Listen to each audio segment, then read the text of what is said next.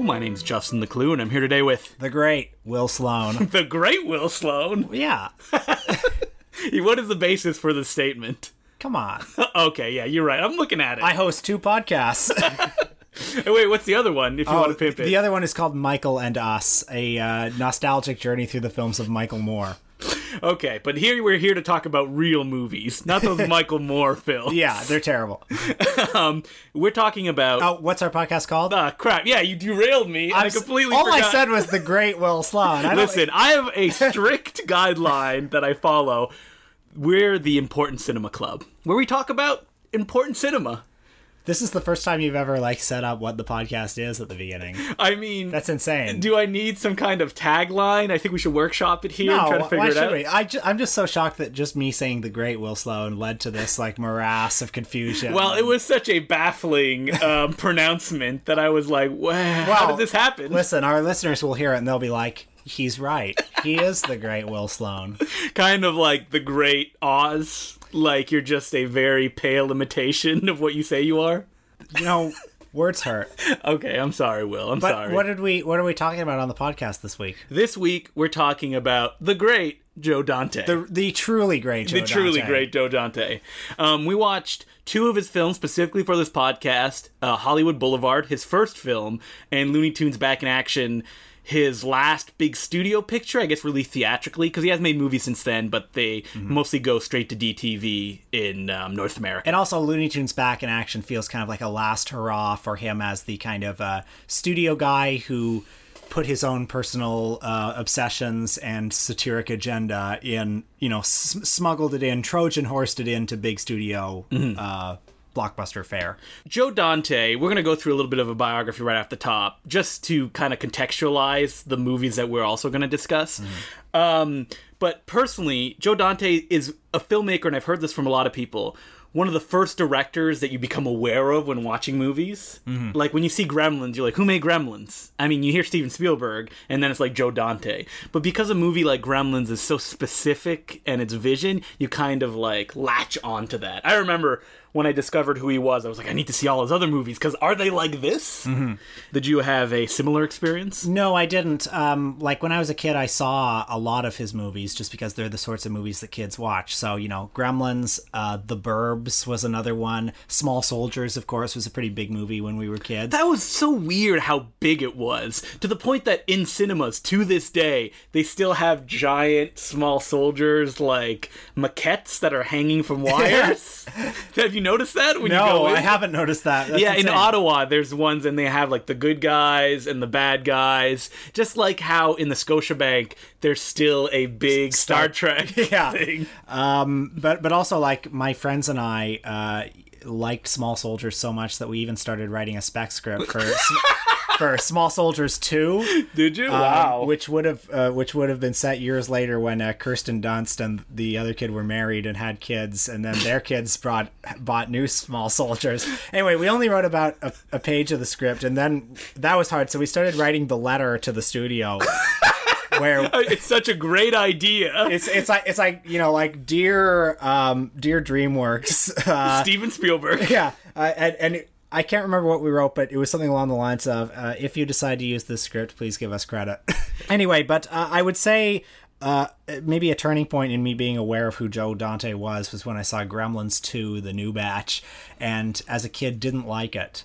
And that's completely understandable. Just because it was so different from the first Gremlins, and it was so kind of... Yeah, it was just very aggressive and weird. Well, because Gremlins 2 is a movie that Joe Dante never really wanted to make, and the studio went through many drafts and many different directions that they wanted to take it before finally going, please, Mr. Dante, you can do whatever you want as long as you give us Gremlins 2. And it's just very unusual in that way, that it's this rare instance of a massive, hugely expensive franchise studio movie where, an artist, an auteur, was able to just have carte blanche and do whatever he wanted. It starts with an unrelated Chuck Jones cartoon, because that's what he wanted. Which I gotta tell you doesn't really work. It doesn't really work. But it's nice. It is nice just to see it. And it's so crazy and it doesn't follow any of the rules that you think it will, to the point of parodying itself over and over again. Right. It even has a scene midway through where Leonard Maltin appears as himself because he gave the first Gremlins a bad review, and you see him recording a TV interview saying how much he doesn't like Gremlins, and then the Gremlins attacking him. Yeah.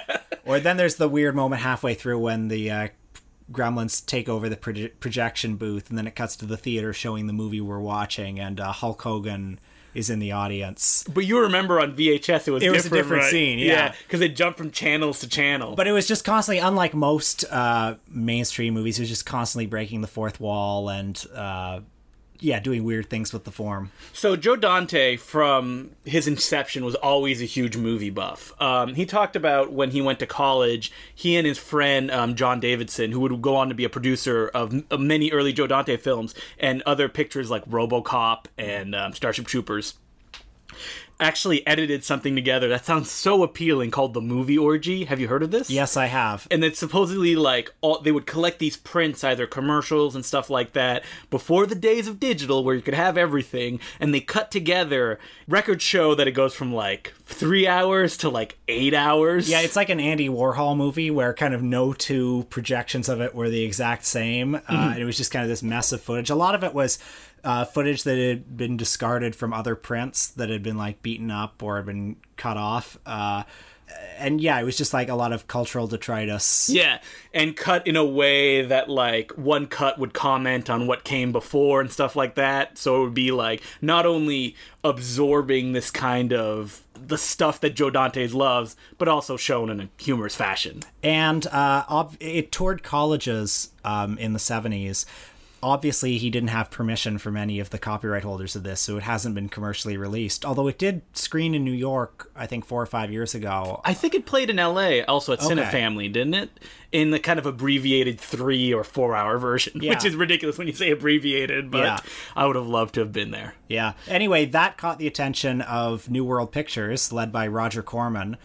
Yeah, and I believe that John Davidson went to work at New World Pictures first as well, which kind of got Joe Dante involved, where he started cutting together trailers, which he said, and we'll see later in his life, is something that he always loved. Anybody who kind of likes New World Pictures, I think, sort of romanticizes it a lot. Like, it just seems like this really fun place where a lot of kind of movie buffs and aspiring filmmakers in their early 20s made crazy movies for no money at all. But then you read something like the Roger Corman, written by Beverly, I don't remember what her biography, Beverly Gray wrote it. And it shows a much clearer picture of, man, things were really on a high wire when you worked for Roger Corman. Yeah, well, I mean, basically Roger Corman hired all these young people because they could work for slave wages. And exactly. They weren't in the union or... But Joe Dante, with his pal Alan Arkish, would cut together these trailers that if you go online and watch them, they are insane. They are a lot better than most of the movies. Sometimes you'll see them interviewed about cutting the trailers, and they would say that, whenever the movie was boring or whenever they didn't have enough to work with, they would include a shot of an exploding helicopter. So if you watch a bunch of New World Pictures trailers, you'll see that exploding helicopter shot over and over again. Or they would do things like, there was a blaxploitation kung fu movie called TNT Jackson, where they said that the star of the movie had won the first annual Ebony Fist Award. Yeah, something that did not exist. Yeah. But people didn't care, and that trailer, which is for an I think it's Cirio Santiago movie, who was like a Filipino director, is amazing.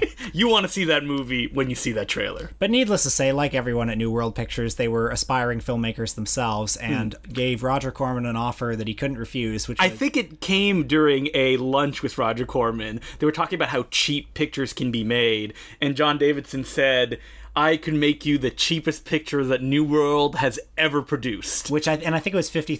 $50,000, yeah. And that picture was Hollywood Boulevard. And the reason they were able to make it for so cheap was they used a lot of stock footage from other New World Pictures movies. So anything where anything happened in the movie. Yes. So Hollywood Boulevard being the first picture directed by Joe Dante and Alan Arkush. Alan Arkush is a director that's not usually talked that much in genre circles. He directed Rock and Roll High School. He made Get Crazy. He made the very enjoyable Elvis Meets Nixon, which was the predecessor to the one that recently came out. It was Kevin Spacey, okay. And it was a TV movie. Okay. Because Alan Arkush basically worked in TV from then on. And it's always difficult to be a fan of someone if he only does television. Because you can't see his work. And because it's an inferior art form. But okay, sure. Will Sloan does not watch any television, no matter how good people say that it is. So Hollywood Boulevard is a movie that I saw a long time ago and I really enjoyed. And watching it again, I really enjoyed it. I thought it was super fun. Again, this comes down to, romanticizing New World Pictures. It's a movie that is purposefully trying to evoke kind of a fantasy of what it's like to work at New World Pictures. Because it is literally about a crew making a miracle picture, in this case, which has the greatest tagline, if it's good, it's a miracle. Right. The plot is about a young woman named Candy, which is probably a reference to either Voltaire's Candide or the then popular Terry Southern novel Candy, or the then popular porno film The Erotic Adventures of Candy. Who moves to the big city and she wants to be an actress. She wants to make it in Hollywood, and make it, and make it. The original title of this film was Starlets. Right. And I think it was changed to Hollywood Boulevard by Roger Corman himself. That's insane that he changed the title. Starlets. Yeah. Better title. Hollywood Boulevard is kind of very Boring. generic. Yeah.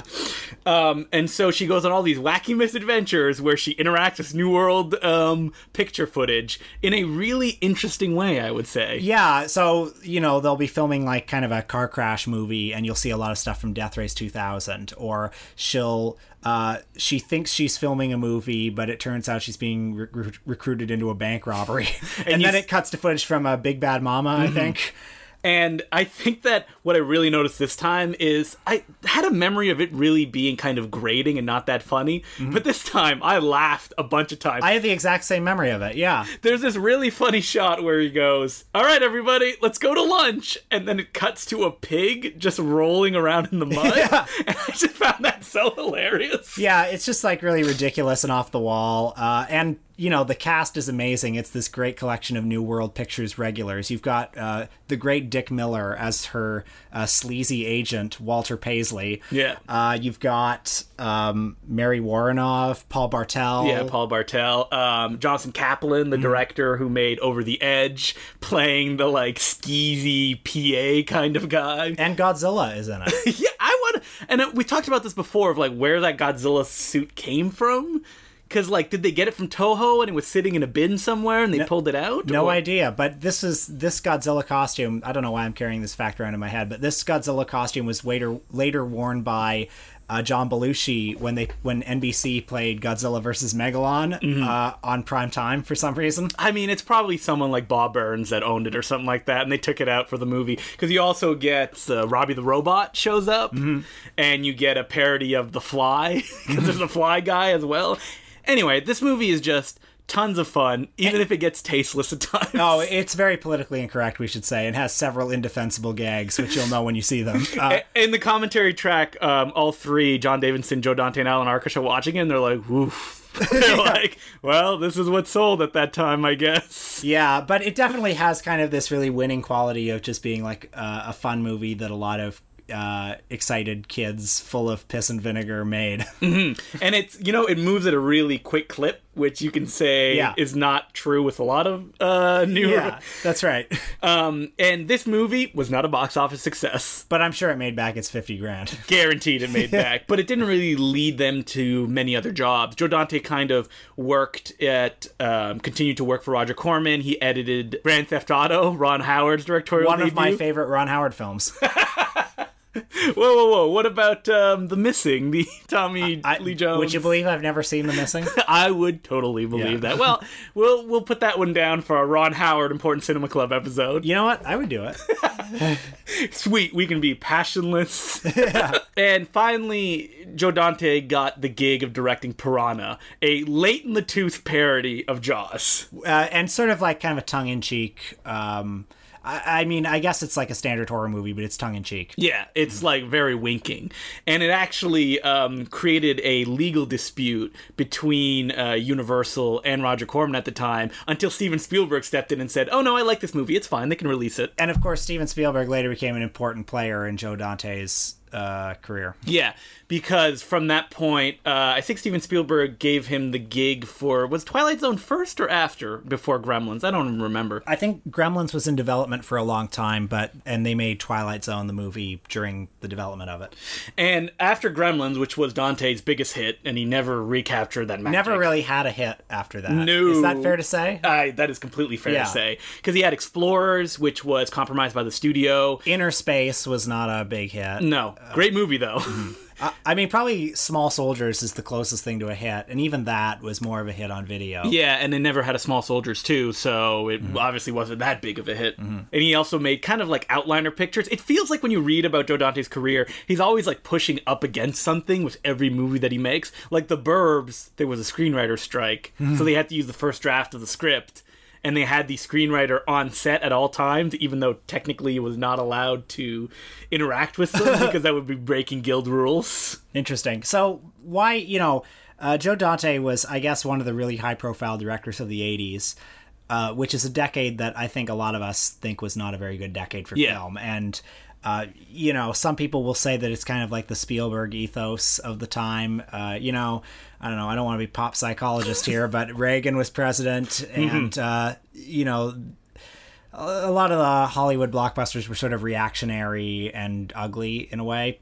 Joe Dante's films are, in their gentle way, progressive. Yes. And they're also very playful, which I guess differentiates them from the other films that, like, Canon Films was putting out at the time. Right. Joe Dante was always someone, too, that was right up the precipice of getting another big picture. Like, for a long time, he was going to make Batman. Would have been interesting. But he said his biggest stumbling block is that he wasn't really interested in Batman as a character, and he was more neither was Tim Burton. In the Joker. He's like, my picture would have probably centered around the Joker, which is funny that that's exactly what happened at the end of the day. And, when you look at Joe Dante's filmography, the first thought in my mind was like, hey, he didn't make that many movies. But if you look at the years, he's consistently working on stuff. It's just that there wasn't that big one that would take him to the next level. And you always feel like, we all love Joe Dante, but it feels like, aside from Gremlins 2, there aren't any movies that are just like a pure, uncompromised Joe Dante film. A lot of them are just like Small Soldiers is basically kind of a standard Hollywood blockbuster that certain of his certain gentle satiric volleys. I mean, the cast of voice actors who are doing the Small Soldiers is insane. Basically, Small Soldiers is like kind of a really plain donut, but it has some nice sprinkles on it. Yeah, exactly. That's how I feel about it, having just watched it again. I remember revisiting it about a year ago, really wanting to like it, and just kind of running up against it and being like, it's fine, I guess. The idea of it is great. This kind of, Toy Story repurposed as this anti-war, anti-corporate satire.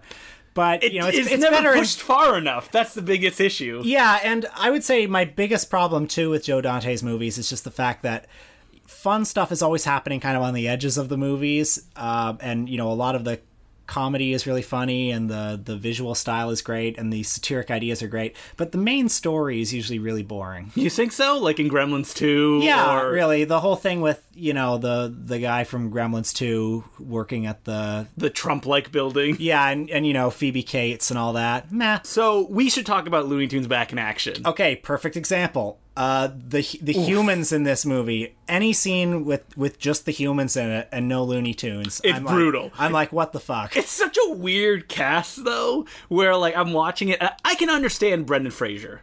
Yeah. But, like, And it's weird that they're not really young, because you'd think if you'd make a Looney Tunes film, you would make it either teenagers or stuff like that. I'm not, Brendan Fraser's fine, but I actually think it might have worked a little better if they had somebody like, I don't know, Jason Statham, or a real someone who could play it straight. Yeah, just a real square-jawed hero. I mean, that's why Bob Hoskins worked so well in Who Framed Roger Rabbit. Exactly, yeah. And they all look a little too old, and it's like a snapshot of that, like, 2000s era. Yeah. Like... And the villain of the movie, played by Steve Martin. Terrible. Awful. And his worst performance, I would say. And does it border into the realm of, like, anti-comedy, though? Because he was really big into that when he did his stage show. I wonder, because it definitely looks like an attempt to return to, like, the jerk Steve Martin. And it also looks like an attempt to be a live-action Looney Tune. But, I mean, it's just... Every time he's on screen, it just stops the movie dead. It's painful. Having said that, I really like Looney Tunes Back in Action. I also overall. really like Looney Tunes Back in Action. I liked it more, again, than I saw it the last time. It's a very charming film, and it's full of love for the Looney Tunes and their world. I mean, Joe Dante only took this picture because he was so disgusted at Space Jam, which was a massive hit when it came out, and he wanted to take the Looney Tunes back to the stuff that he remembered. And apparently this was his most troubled production. When he's interviewed about it, he says that the studio executives basically had contempt for this project, or he said, I was working with people who would not cross the street to see this movie, and he would be at meetings with the executives where they were like, can we get Bugs Bunny to rap? Or suppose he said that they had some Oscar-winning writer come in to be a script doctor and to add gags, and they're watching a rough cut of the film, and he says, okay, pause. Does Bugs Bunny have to say, what's up, Doc? But what's this movie about? Because I'm guessing a lot of our listeners haven't seen Looney Tunes Back in Action. And every time I put up Looney Tunes Back in Action, there's always arguments as like, what's better, Looney Tunes Back in Action or Space Jam? There's no contest. No, I mean, if you think Space Jam is better, that's just nostalgia that's coloring your judgment. Looney Tunes Back in Action is about... it's such a convoluted plot. Yeah. It's Daffy Duck is tired with Bugs Bunny, and he gets fired from his job at Warner Brothers. This is also one of those realities that's like, how does it work that the cartoons live with the humans? So the idea, it's like Who Framed Roger Rabbit, where the Looney Tunes live in our world, and the Looney Tunes are contract employees at Warner Brothers. Basically, it's almost like the studio era, where the studio owns them, and there's kind of a funny gag where they fire Daffy Duck, but they say, we still own your name, which is an example of kind of the gentle satire, the gentle anti-corporate satire inherent in Dante's work. And Brendan Fraser plays a stuntman who's also the son of the studio's biggest star, Timothy Dalton, playing a James Bond-like figure. Yeah, right. Timothy Dalton's okay. He is, but it's such a weird cast that you're like, well, this film has no stars. Yeah, well, Joe Dante has said that he feels this movie was kind of compromised by the fact that it's a lot of disparate elements thrown together. So it's weird to have this kind of show business satire and also to have this weird James Bond plot. Yeah. And then, the movie is extremely episodic. So basically they're all on the hunt for the blue monkey. So Steve Martin is the Dr. Evil type villain. President of Acme Incorporated.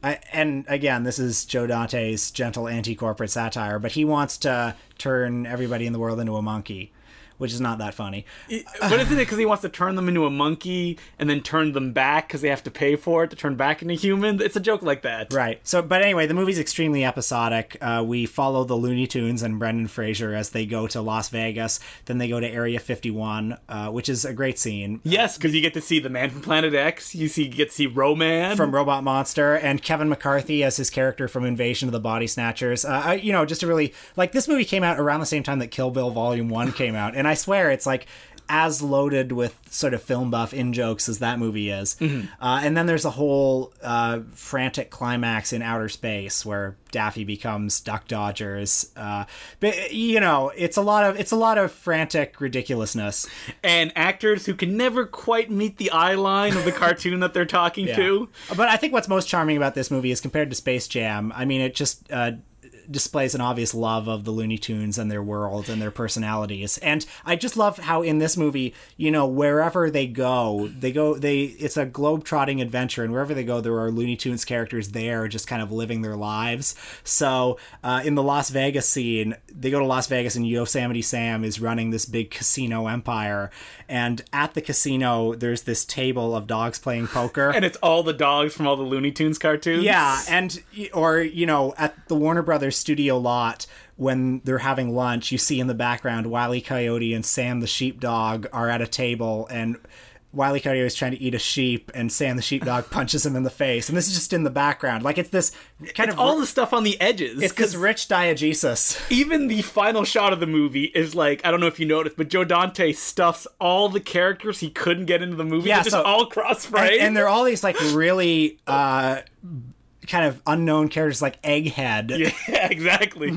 And so you definitely feel this is a movie where the main plot, Joe Dante was like, I can't do anything about it. Because even in the Steve Martin scenes, like, the board is like Ron Perlman. I think Mary Warnoff is there as well. Robert Picardo is there. And of course, Dick Miller is in it again as a security guard. Roger Corman. Directing a Batman movie. Yeah, Roger Corman is the director of Batman. Like, those are in-jokes that, like, I feel that's, like, the lifeblood Dante needed to keep going to make this movie that he felt probably was spinning out of his control. Even though the movie is flawed, I was surprised when I learned kind of how alienated he was from this project, because honestly, aside from Gremlins 2, this feels like the most personal Dante film. And, if I were just guessing, it feels like the least compromised one, even though it's clearly the most compromised one. I mean, there's, when they go to France, you get to see multiple Jerry Lewis posters. The movie's sense of humor is basically like, so lame that it comes back out on the other side of being funny again. I just love that the movie centers around Daffy Duck and his neurosis. Like, it would have been easy to make it a movie about Bugs Bunny. And how cool he is or something like that. But they choose Daffy, the underdog of the Looney Tunes universe. Did you watch the deleted scenes that I sent you? No, I 30 minutes? I didn't have a chance, but I will get to it eventually. But there's a funny, because originally, structurally, the film started with Daffy Duck telling his story of what the rewrite of the movie should be, which is he's the hero and like Bugs Bunny is like a weakling who's always screaming all the time. And I thought that was funny, but I wonder if, because it was a Batman parody as well at the beginning, but that feels like a studio note because the rabbit season, duck season feels closer to the Looney Tunes and something that Joe Dante would have wanted. Yeah, I don't know. So I think I love the opening of this movie. I know that Joe Dante has said in interviews that the studio hated all the fourth wall breaking gags. That's insane. Which is insane because if you look at the Looney Tunes cartoons, they're all about breaking the fourth wall. It's nonstop. I mean, he even gets a chance to bring Peter Lorre's cartoon character into the movie. So pretty much we're saying revisit Looney Tunes back in action. It's a great movie for kids and grown-ups. Will Sloan, the important cinephile. Put it on that Criterion re-release of Looney Tunes. But Looney Tunes Back in Action, unfortunately, was a box office disaster. Which is a little baffling. Space Jam was such a huge hit. And you would think that, the Looney Tunes are still a potent enough brand. Maybe it's because they weren't extreme enough. Well, this was also around the same time that Warner Brothers tried to market Lunatics Unleashed. That's what it's called, yeah. Which they're all superheroes. And it's like there are no jokes. They're like these cool, like, crime fight. It looks like anime almost. Yeah, which is insane. Yeah, and basically, honestly, we haven't really even heard much from the Looney Tunes since. It kind of feels like they've fallen off. I gotta ask, I obviously haven't had cable in 10 years, but Looney Tunes was something that I would watch every Sunday on Global TV. They'd play what felt like a 4-hour block of those cartoons. I watched it too, and also, when I was a kid, you'd often see it just on weekday mornings, like the Bugs and Daffy show. I'm not sure if kids are watching it anymore. You know what? I hope they are. I was in the U.S., and in our hotel room, I would go to Cartoon Network, and during the day, the bulk of the stuff they would play are Looney Tunes cartoons. Oh, good. I know that maybe it's harder and harder because those cartoons are incredibly violent, and they're full of racism, or just like there will be gags like in a cartoon called The Scarlet Pumpernickel, where Daffy Duck is reading a script and he gets into such a frenzy and he's so energetic, he goes, and finally all the pumpernickel could do was kill himself, and he pulls out a gun and shoots himself in the head, and then he's dead for 30 seconds, and then his head rises up and he says, "It's getting so you have to kill yourself to sell a script in this town." But, you know, sadly, because of the blue noses out there, we can't have cartoons where, you know, cartoon characters kill themselves anymore. In the DVD releases of the Looney Tunes cartoon, they're called like the Golden Collection. They're like big box sets. Yeah. They are uncut on those. Which is great. And contextualized commentaries and stuff like that. Something that we didn't mention is that Joe Dante actually wanted to be a cartoonist. That was his main passion when he was a kid. And he just kind of got into filmmaking from a bit of a different avenue. Joe Dante was also, we talked about his kind of cinephilia a lot, but he did also review films and write essays and stuff like that, specifically for a magazine called Castle of Frankenstein, which sounds like an offshoot of Famous Monsters of Filmland. Which he also wrote for as a kid. Yeah, but it's actually more of a scholarly take on those genre films, sometimes credited as one of the first to center completely on those kind of pictures, like monster pictures, and treat them the way that a magazine like Film Bulletin would. They mostly talk about the kind of European cage cinema and stuff like that, and they wanted to be the monster version of that. And Joe Dante and Castle Frankenstein actually wrote every issue. He would take a letter of the alphabet and just write like kind of 4, 5, 6 pages of movies, and it wouldn't just be like Last Man on Earth, the Vincent Price film. It would also be Last Year at Marienbad, the Alain Resnais picture, which I would like to point out that he thinks is a masterpiece. Great. Well, and of course, if you've been on the internet, you've probably seen his great website, Trailers from Hell, where it's him and his director friends doing commentaries on movie trailers. So John Landis, Edgar Wright, Larry Cohen, lots of other kind of notables. And he talks about he said that one of the main reasons that he started that website is that he does want that kind of curation, that like the important films, and that they can discuss them and contextualize them. Well, I love a lot of the trailers are derived from his own personal like 16mm, 35mm trailer collections, and a lot of it's just really obscure stuff like forgotten Bela Lugosi movies like Scared to Death or something. Hey, don't forget, he does great commentary on Bela Lugosi Meets a Brooklyn Gorilla. Yeah, one of my favorite films. where he talks about having watched it on TV as a kid and thought it was an actual Martin and Lewis film.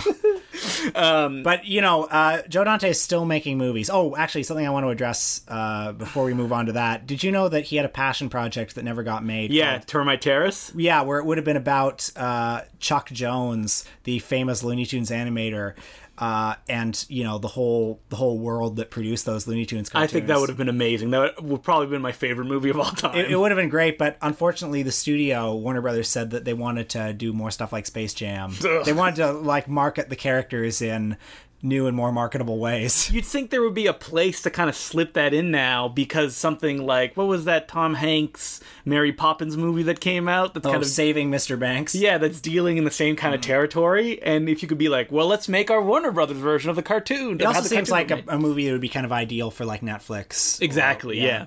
But, you know, it was not to be. And Joe Dante, we talk about like if Looney Tunes back in action, he got in a car crash or something like that and stopped making movies. But he has not. He has made a number of films. He made The Hole. Yeah, and he's also directed a lot for TV. He's done Hawaii Five-0. Yeah, which is clearly, you know, gotta pay the rent. But he does actually like the Halloween episodes, so they're usually like monster orientated. Okay. And like he did an episode of Legends of Tomorrow, which is a CW DC Comics show. But the episode he directed also took place at Halloween and was set during the 50s. So he can still kind of cherry pick the specific things that he wants to make that are, you know, more of his sensibilities. He's done a few independent features since Looney Tunes Back in Action. As you mentioned, The Hole. Which me and Will... we saw it at the Toronto Film Festival. We saw the first 2/3 and then somebody pulled the fire alarm. So I don't know how it ends. But and I've seen the ending and it's great. And I think that Will should check it out. Well, I guess so, because the first 2/3, meh. But that was a film that was supposed to be like a big 3D picture and was never released theatrically in 3D in North America. Well, that's because like he completed it just before Avatar came out, and then all of a sudden movies like Alice in Wonderland or whatever took up all the 3D screens. He also did a movie for the Masters of Horror show called Homecoming, which was a very kind of blunt Iraq War satire in 2005. What did you think of that? I thought it was fine. Like, I watched it once, and I'm never going to revisit it again. Most of Joe Dante's satirical films are pretty gentle, and, you know, the satire is more around the edges. This one is very aggressive and over the top with its satire. And it's very kind of angry, and honestly, I don't like it very much, but I kind of admire where it's coming from. But we have to talk about something that I really don't want to have to talk about. Boy, I don't want to end this episode on a down note, but yeah, you and I both watched his most recent film, Burying the Ex. Yeah, what do you want to say? With the late Anton Yelchin starring in it, and I think you put it best when you said it's like the wrong note being hit over and over and over again. Yeah, it's just like, it's so fundamentally wrong-headed, and every idea of it is just so fundamentally bad that you think, how was this made? So the plot is that Anton Yelchin is a guy with a girlfriend who just won't get off his back. Oh, she won't let him hang up his movie posters in the living room. She wants to have sex with him nonstop.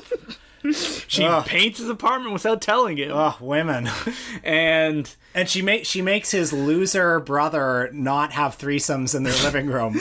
Oh man, the comedic relief in this film is so noxious. Like, he's awful. So anyway, she dies. She's hit by a bus. Horribly. Meanwhile, he meets Anton Yelchin is a huge movie buff in this movie, and he meets Alexandria Daddario at a Val Lewton double bill, and they have this really awkward conversation where she's like, "Oh, I see you're a Val Lewton fan." And he's like, "Oh yeah, he took B-grade exploitation," and she says, "and he turned it into art house cinema." It's like they sound like they're learning their lines phonetically. So anyway, he finds this magic pixie movie buff. Yeah, who owns a novelty ice cream store. Yeah, and you think, boy, this is like a ridiculous fantasy. This is definitely written by like a 22-year-old who just got out of film school and was like dumped. Yeah. And he's like, I'm going to show them what's what. But meanwhile, his shrewish ex-girlfriend rises from the dead and insists on still being in a relationship with him. And... like, I don't know, the movie is just so hateful of women. Like, women in this movie are either horrible shrews, or they're these kind of, like... magical... totally unrealistic, like, gorgeous, big-breasted, endlessly understanding women who also love Val Lewton movies and really, really, really want to fuck you on the first date. But if you don't want to, that's okay. On the surface, this seems like something that I would love, which is like Joe Dante making a movie about people that love movies. Also, Anton Yelchin works in like a novelty horror store, and it's like, it's like every disparate element is coming together to create a grating whole.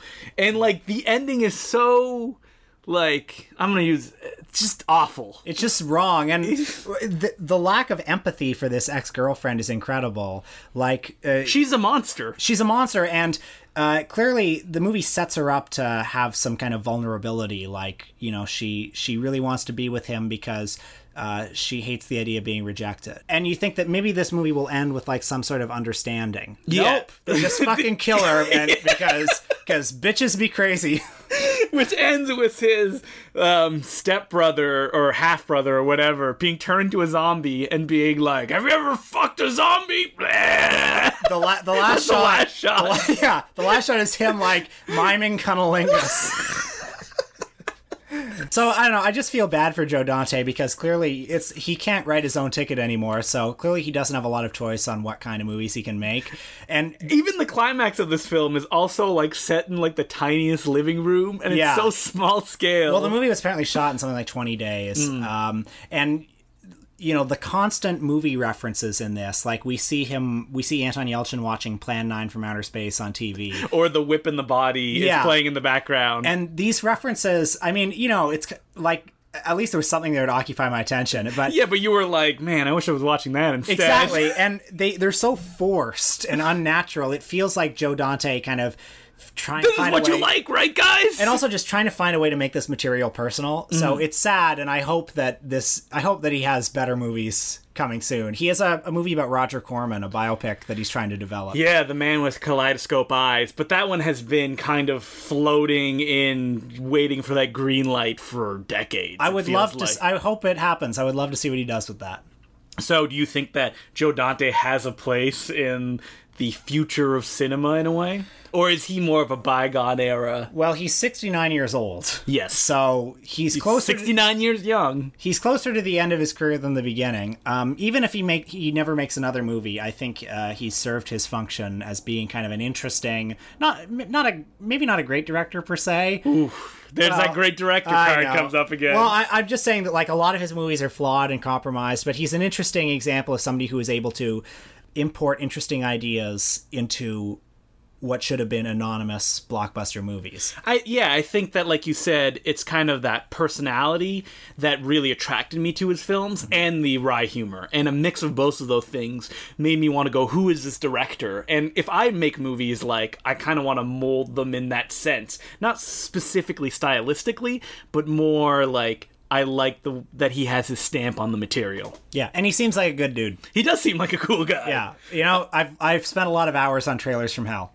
So many hours. Yeah. And I wish we could get in that inner circle, because I remember Tim Lucas, the founder of Video Watchdog, saying that when the internet first started coming into fruition and everyone's getting connections, Joe Dante would send out a newsletter every week of his thoughts on movies and stuff like that.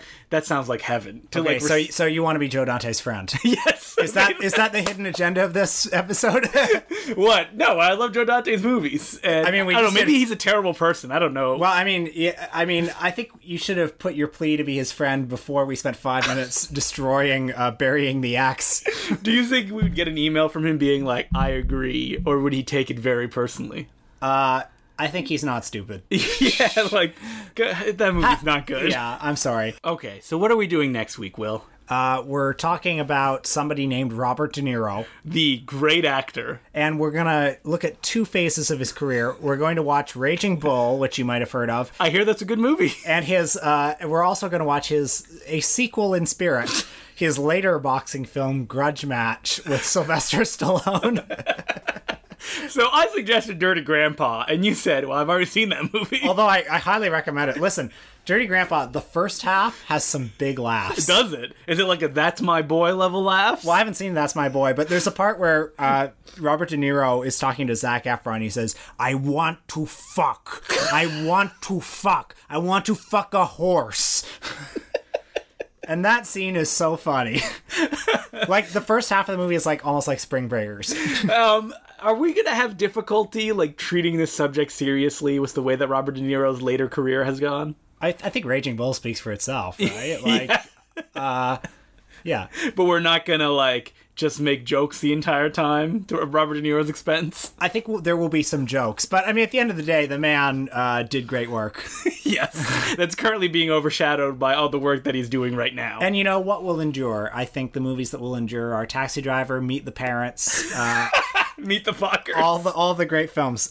Godsend. And Machete. I can't believe he's actually in Machete. The great Steven Seagal, Robert De Niro collaboration. Yeah. All right, well, my name's Justin the Clue. I was the great Will Sloan. You will never say that again. Thanks for listening. So, the news finally broke. Suspect Video, a Toronto video store institution, is finally shutting down. Well, you know, you're a bit of a Johnny-come-lately with this news because, you know, the Woodward and Bernstein of his time, Will Sloan, already reported this scoop. Well, you didn't report that it was closing down, and that was a big kind of controversy. I reported that it was like, they said that it was probably going to close at the end of the year. But everybody knew it was going to close because the kind of building that it's part of, which is the On Seds building, is being turned into condos. Yeah. So it can't exist no matter what. And so anyway, as a result of it, my article went like semi-viral, about as viral as something like this can go. with people saying, "Oh no, R.I.P. Suspect Video, R.I.P. Suspect Video," and I felt like, "Oh no, I didn't mean to like literally kill the store." And now it's literally dead, going to die. Yeah. What do you think? Like, how important was Suspect Video to you? So Suspect Video, when I first came to Toronto, when I visited independently on my own, probably my first year of college to visit a friend who had moved to Toronto, was my everything. When I walked into that store, and it wasn't the one that exists right now, it was the one that used to be on Queen Street that burnt down, which was a huge one. They had everything I could possibly ever imagine. Oh, yeah. I remember renting like 10 movies just to take home and to watch that night, I guess, because that's all the time that I had. And I would just, when I went back to Ottawa, I just told myself, like, I need to go to Toronto so I can go to somewhere like Suspect Video. How about you? Oh, I mean, it was very similar. I mean, I remember they had a whole in Free University, they had a whole superhero section where they had like all of those Turkish or like Three Dev Adams, the one where Spider-Man, Captain America, and Santo or Filipino Batman stuff, and it just sort of like blew my mind to I wasn't even aware that those movies existed before then, or just they had stuff that was impossible to find anywhere else at the time, like the whole 1966 Batman series, which at that time was impossible to find. Or just an endless like VHS section of all sorts of obscurities. Like all the movies that I, grew up really wanting to watch. They all had them. Like all the Sammo Hung movies or the stuff you'd read about in books. It was all there. But where is the place of video stores now? And I say video store, not specifically like VHS. I'm using it in the broadest sense of like places to go that have movies that you can either buy or rent or whatever. Yeah, I mean, I don't know. I think like on some level, I love video stores. On some level, like let's not kid ourselves. It's more convenient to watch a movie like Guardians of the Galaxy if you're just like watching it on Netflix, right? Like it's not fun to trek all the way to a store to rent Guardians of the Galaxy and you have to return it in 2 days. Yeah. I think that what's going to happen, though, is that, it's a classic thing. If you have all this choice, people can't make a decision.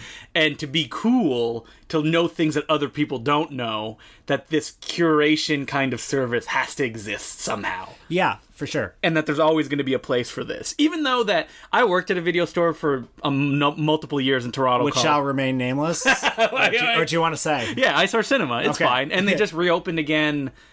I don't even know what the current address is. It's in Blurdale somewhere. Yeah, Blurdale. And what I discovered is that very few people wanted to be challenged, though, when they rented movies. Yeah. Like, they wanted that one thing that they wanted. That's what I loved about Suspect. I was constantly... They had a staff recommendations section where I just constantly found amazing stuff that I'd never heard of. Or just, like... God, I could spend whole afternoons just like looking through the movies and finding weird stuff. There's this one that I found called If Footmen Tire You, What Will Horses Do? That's the Christian exploitation film, right? It was directed by this guy, Ron Ormond, who made B movies in the 50s and survived a plane crash, and that made him into a fundamentalist Christian. And he did this movie that's all about how the communists will take over America if we abandon our Christian values. And it's all about, and it's all narrated by this like crackpot Southern Baptist preacher. And it's just stumbling onto stuff like that. That's not something that you wouldn't actively go out and look for that specifically. Yeah, like the internet is great. Torrent sites are great. Or stuff like iTunes or Netflix are great if you know what you're looking for. But if you don't, then you're screwed. And like, how many people have sat at the computer and gone, man, I'm so bored, when they have the internet in front of them and they can do literally anything. Yeah, I know. Thank you, Louis C.K. I think the kids should put away their phones and go play outside. But like I said, I feel that video stores will have a place. Like, people are saying like, oh, it's dead. They'll disappear and never come back again. But that's like the same idea with vinyl, right? Yeah, well, I mean, record stores have a place, even though, I think there has to be a taste for this kind of like curated cinephilia. And, Toronto for a long time had an insane amount of video stores. They had like 12 over the last 5 years. And now we've got Queen Video in the Annex. We've got Bay Street Video. Which I very much enjoy, but you don't go to. Too far for you. It's it's far from where I live, but I sometimes go, if I'm shopping for DVDs. They have great DVD selections. They get like all the new stuff from all the little distributors as well, and at very competitive prices, usually $5 less than on places like Amazon. Yeah. And aside from that, I'm trying to think. There's going to be one that we forgot that's going to be like, how could you forget me? Yeah. But really, I mean, HMV is still open somehow down at that's Times Square. incredible. I mean, you know, I'm sure like Ryerson is probably looking for a way to build something there. Yeah, exactly. But if you live near a video store, and by that I mean Queen Video and Bay Video, go visit them, or Eyesore Cinema. Yeah.